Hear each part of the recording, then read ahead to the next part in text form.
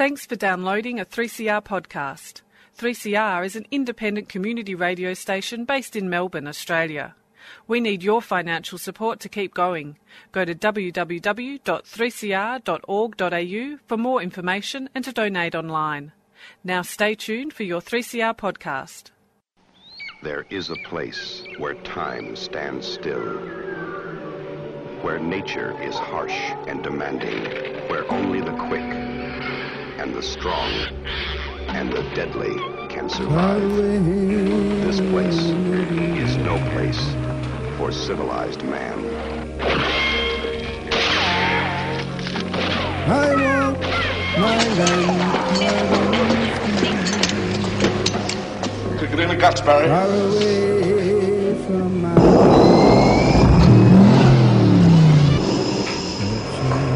All you've got to do now is pass the Australian culture test. 3 simple questions, 3 correct answers, and you go through that doorway to the greatest little country in the world. Good morning, everybody. This is Annie for Showreel, a 3CR's look at the Australian film industry. And today we've got a bit of a treat for you because I did a long interview with C.S. McMullen and her father, Sean McMullen. Now, Sean McMullen is a science fiction writer, a novelist, very successful, and his daughter, Catherine S. McMullen, is a science fiction horror script writer, and they give you a little bit of an understanding of what it's like to be successful at their craft and what it takes to actually be successful in their craft. Now, before we do, I have to remind you that Radiothon is afoot. It's going to be it starts off on the 3rd and runs for that 2 weeks, the 3rd to the 16th of June. 1 week is going to be for the language programs and 1 week is going to be for the general programs. Then, of course, Showreel is part of the general landscape. So if you enjoy this program, then make sure that you ring in on our Radiothon day and tell us, because it's always nice to be praised or to even know that there's at least one man and his dog that's listening to what you've got to share. Anyway, let's move on because we're going to play this interview over 2 weeks because it was a long extended interview. But it's fascinating to hear about the life of people who involve themselves, I think, in the craft of writing. So let's go. Thanks for coming in the studio. We've got Sean McMullen, science fiction writer, and his daughter, Catherine S. McMullen, who's a script writer with the genre science fiction being your major shtick. That's correct, isn't it? Science fiction and horror. But definitely just genre generally. Okay, and I was seeing that you've just come back from Ireland. You've been in the midst of a major shoot. Yeah. So my first feature film called The Other Lamb was shooting in Ireland for 5 weeks. And then I was there for part of the shoot, and then I went to New York for a script lab for a different script with my co-writer Gemma Crofts, and then I was just in LA for a little bit as well. So I think I literally went round the world physically. Well, that particular script has got a journey, hasn't it? You were chosen from... Explain to listeners what that was all about. Yeah, so it came from an idea I'd had for a little while, and then ended up writing as a short story that got published in an Australian genre magazine called Aurealis. And, it did relatively well. I kind of was pretty happy with the response, but put it aside and thought, great, I've kind of got that out. And it had been really something that, I'd been obsessed with for a number of years, which was cults and kind of this strange occurrence in the middle of the desert. And all came from me reading about Lake Eyre, which floods every 10 years. And then when it leaves, all the wildlife that was there dies. So it was this really evocative image that I wanted to do something with. And then I was thinking about ideas for features, and it's not often that I come back to an idea, but I kind of realised that I still had something more to tell than I had done in the short story. So you wrote a short story, and was that because, one, you can just write and you don't need to have lots of money to da-da-da-da. But was it influenced by your father's writing? Yeah, it definitely was. I mean, for me, I started out writing short stories and then started writing scripts. So I had maybe 4 to 5 short stories published in recent years, as well as some when I was younger. And then I moved to script writing. So I haven't really done short stories since script writing. It kind of went, for me, short stories and then scripts. The really common journey for a lot of science fiction writers is that they start out writing short stories and then they do their first novel, which I still would like to do one day, but at the moment scripts are doing pretty well. And Sean, you've written 25 novels. Yes, and 96 published stories as well. Almost at the 100. And I probably should add as well, because of my daughter's modesty, that she was 10 years old when she sold her first story in Britain. And she was 15 when she won her first award for directing a film called Rollerboy. A classic that is thankfully lost to the mists of time. So she's been at it quite a while, and she was, she started very, very early. Yeah, that's right. So a prodigy writer. This is really quite interesting. Before we go on to working about the differences between writing for short story and why you decided rather than a novel you'd go to film, you, Sean, have co-written a critical history of Australian science fiction around Australian film. It's an investigation in science fiction on the screen in Australia, correct? I wrote with Van Eycken and Russell Blackford Strange Constellations, which was the first history of Australian science fiction, and then I updated that a bit in a recent collection that I had published, which was Dreams of the Technarian, and that updated the last 20 years. And it shows very radical things like the female content going from, in awards, for example, going from like 1 in 10 to 9 out of 10 and sort of other factors like that, basically chronicling the demographics of the way the field's been changing and, basically sexual and even racial equality is actually being achieved on quite a large scale. So it's kind of interesting, isn't it, that I don't know why, but apparently science fiction is supposed to be the poor bedfellow or the not so important genre within literature and filmmaking and stuff like that.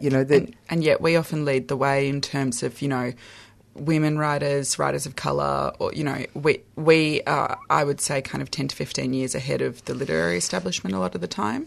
And I think it's because we're kind of already on the margins in terms of a genre. So, you don't have as many. There are still definitely barriers within the genre, and an idea that I still have to, when I go into meetings, kind of establish myself as, no, my dad's a science fiction writer. I've always loved genre. This isn't just I've just started being interested in it, and that would be a bit different if I was a guy. That's still there a little bit, unfortunately. But I think in general we move a lot quicker than kind of the establishment.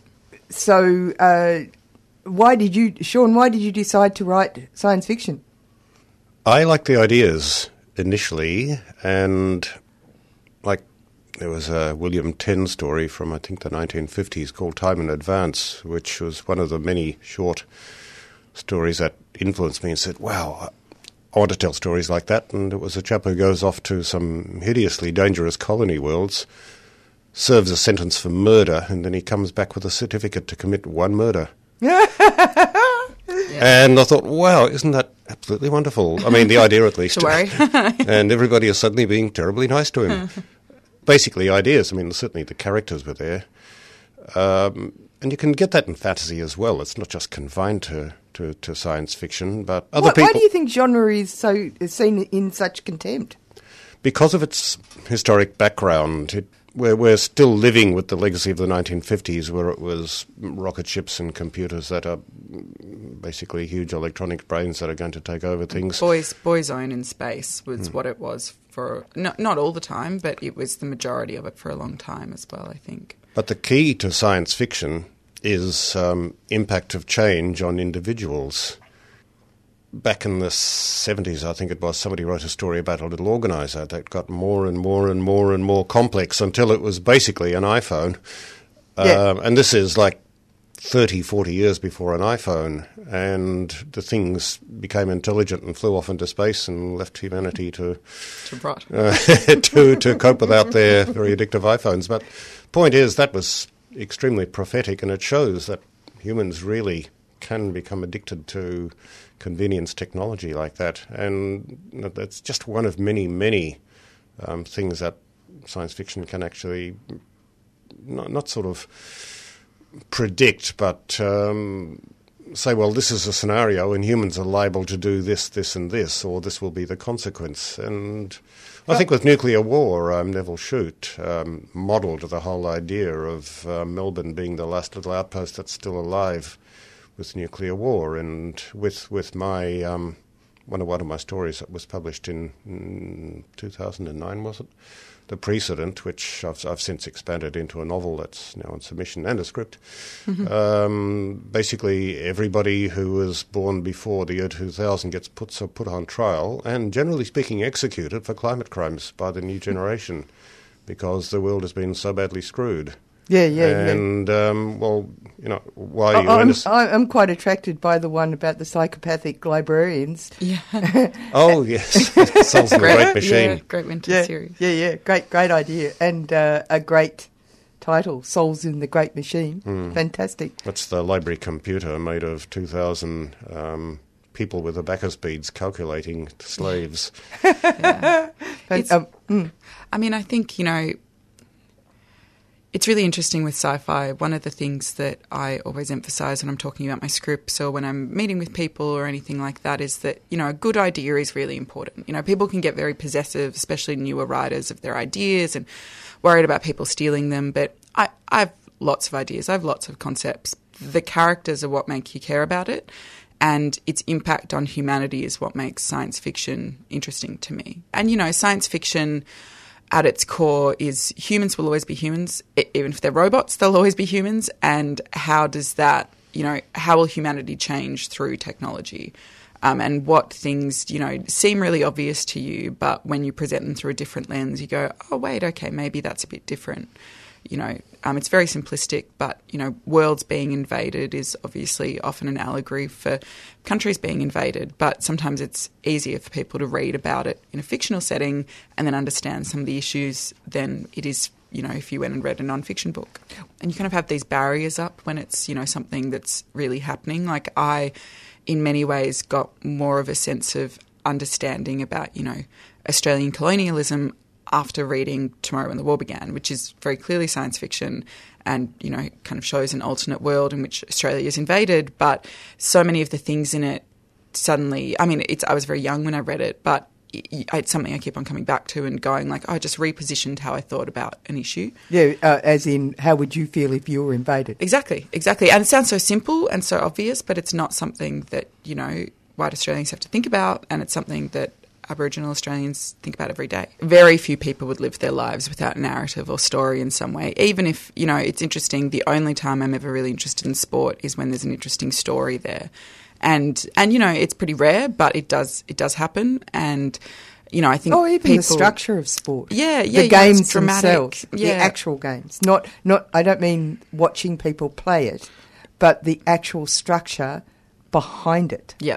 It's like acts and, you know, things happen and there are characters and there are villains and all of those things. So I think, you know, most people live their life with some form of narrative in it, and it's just about finding out the one that connects with you. And for me, and, you know, it's impossible to separate from my upbringing, but it's always been genre, and that's the stories I want to tell as well, which in Australia can be a little bit hard because we just have a smaller market. But, you know, thankfully I've managed to also find work in America, so...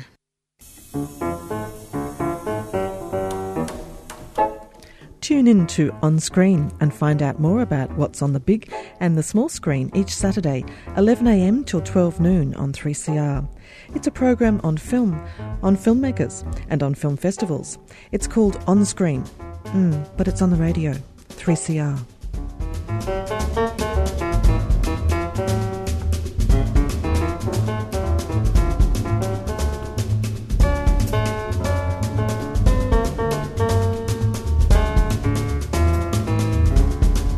You're on Showreel with Annie on 3CR, and we're listening to a conversation I had with Catherine S. McMullen, science fiction horror scriptwriter, and Sean McMullen, science fiction writer, her father.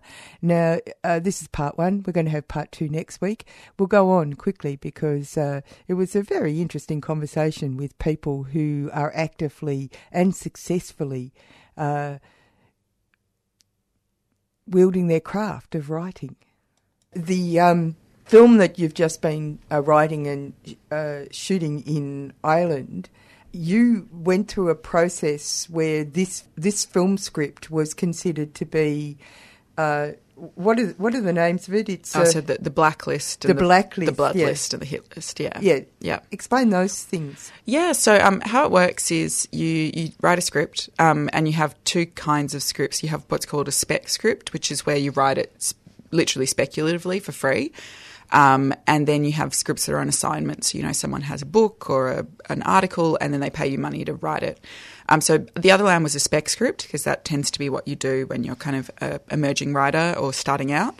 And because, like actors, writers like to write. Yeah, exactly. That's the thing. Whenever I have friends that have a script or two and then they've just sat on them for a few years, I'm kind of like, well, even if no one was reading them, I'd probably still be writing, Yeah, so I'd written this script. It was all set in Australia. I had gotten some US managers kind of related to the script. They'd read a couple of other samples. We'd been introduced through friends, like the classic thing where it had kind of hit a point where I had enough connections and I had 3 or 4 different samples of some pilots and some features.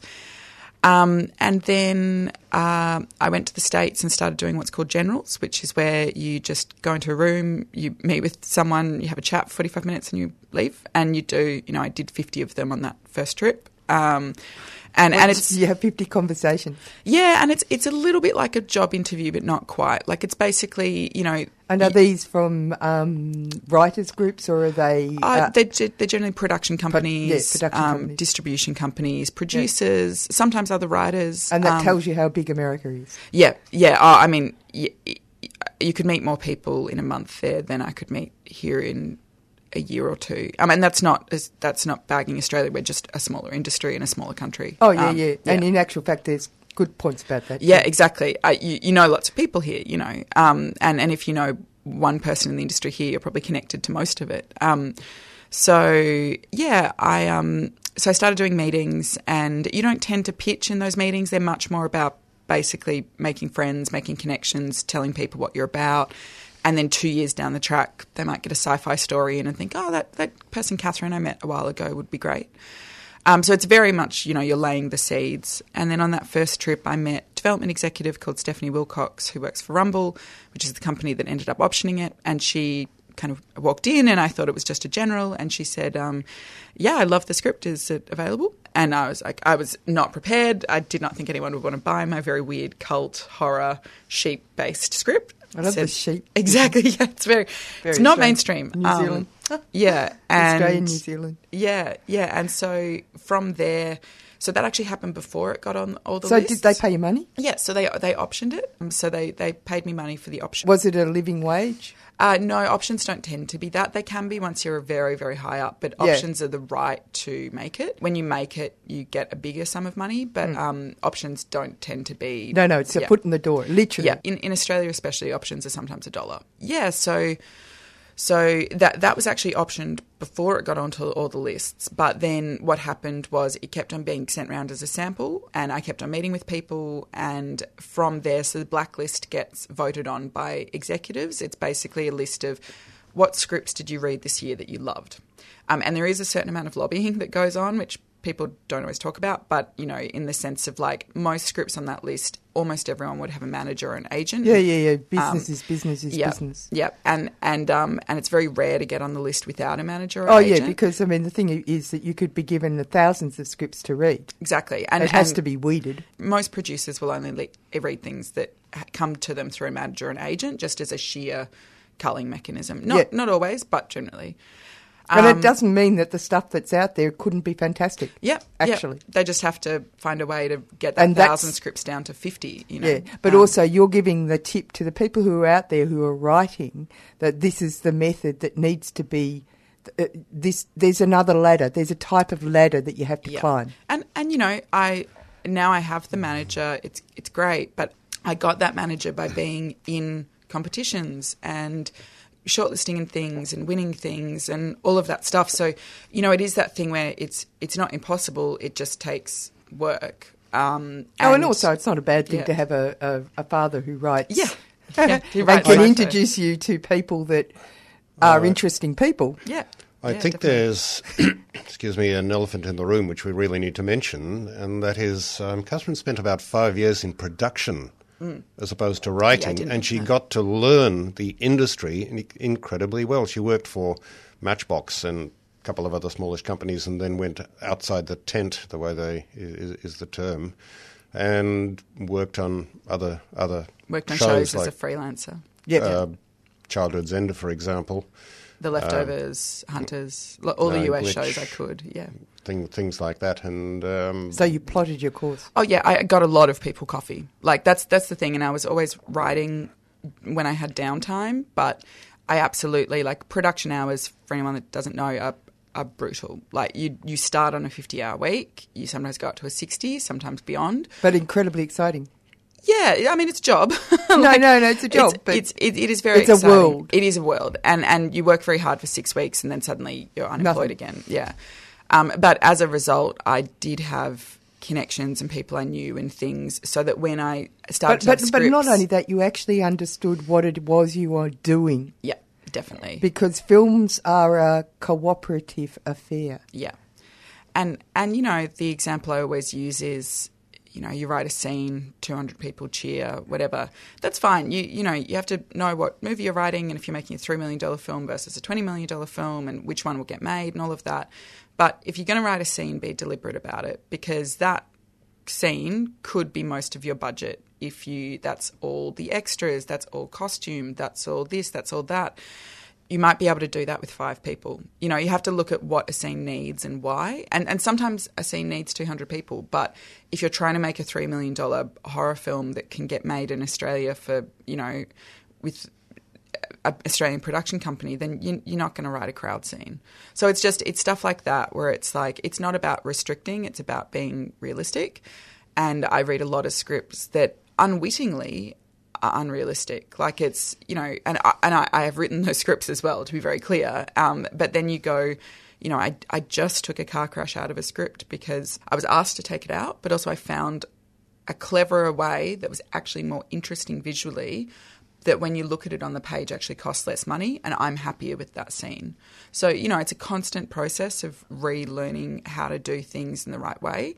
And working in production, I think, for screenwriters is a lot more important. Whereas for novelists, it's kind of like saying you have to go work in publishing. I don't think you have to go work in publishing to be a novelist. No, that's what I was saying before. You can put anything you like in it. Yeah. I've just been reading the Fango series and there's Zeppelins. Yeah. And they explode. Yeah. Couldn't write that in a script, no. It's quite important, though, this is more message for your audience, I suppose. Catherine's brilliant at computers. I like to think she got it from me, but I did win the computer award in school, so I'm very nerdy.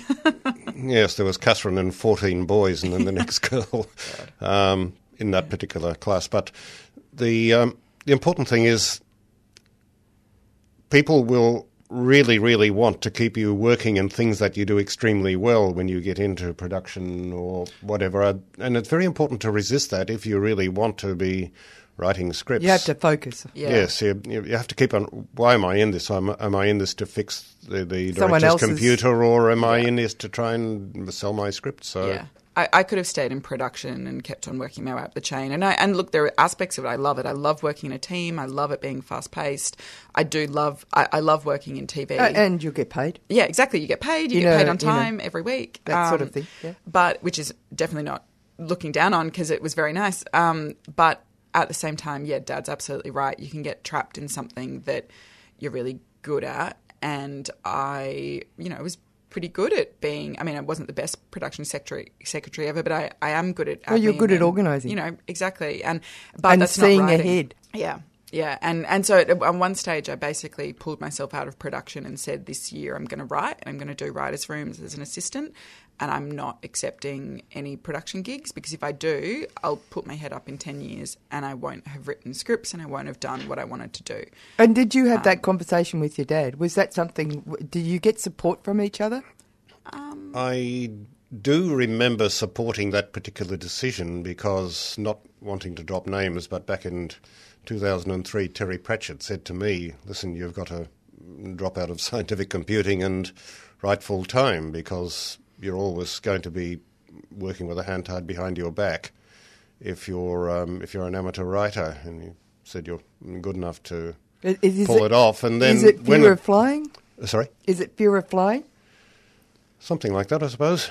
But fear of the unknown. And then when Catherine got to the same decision, I said, well, don't make the same mistake as me.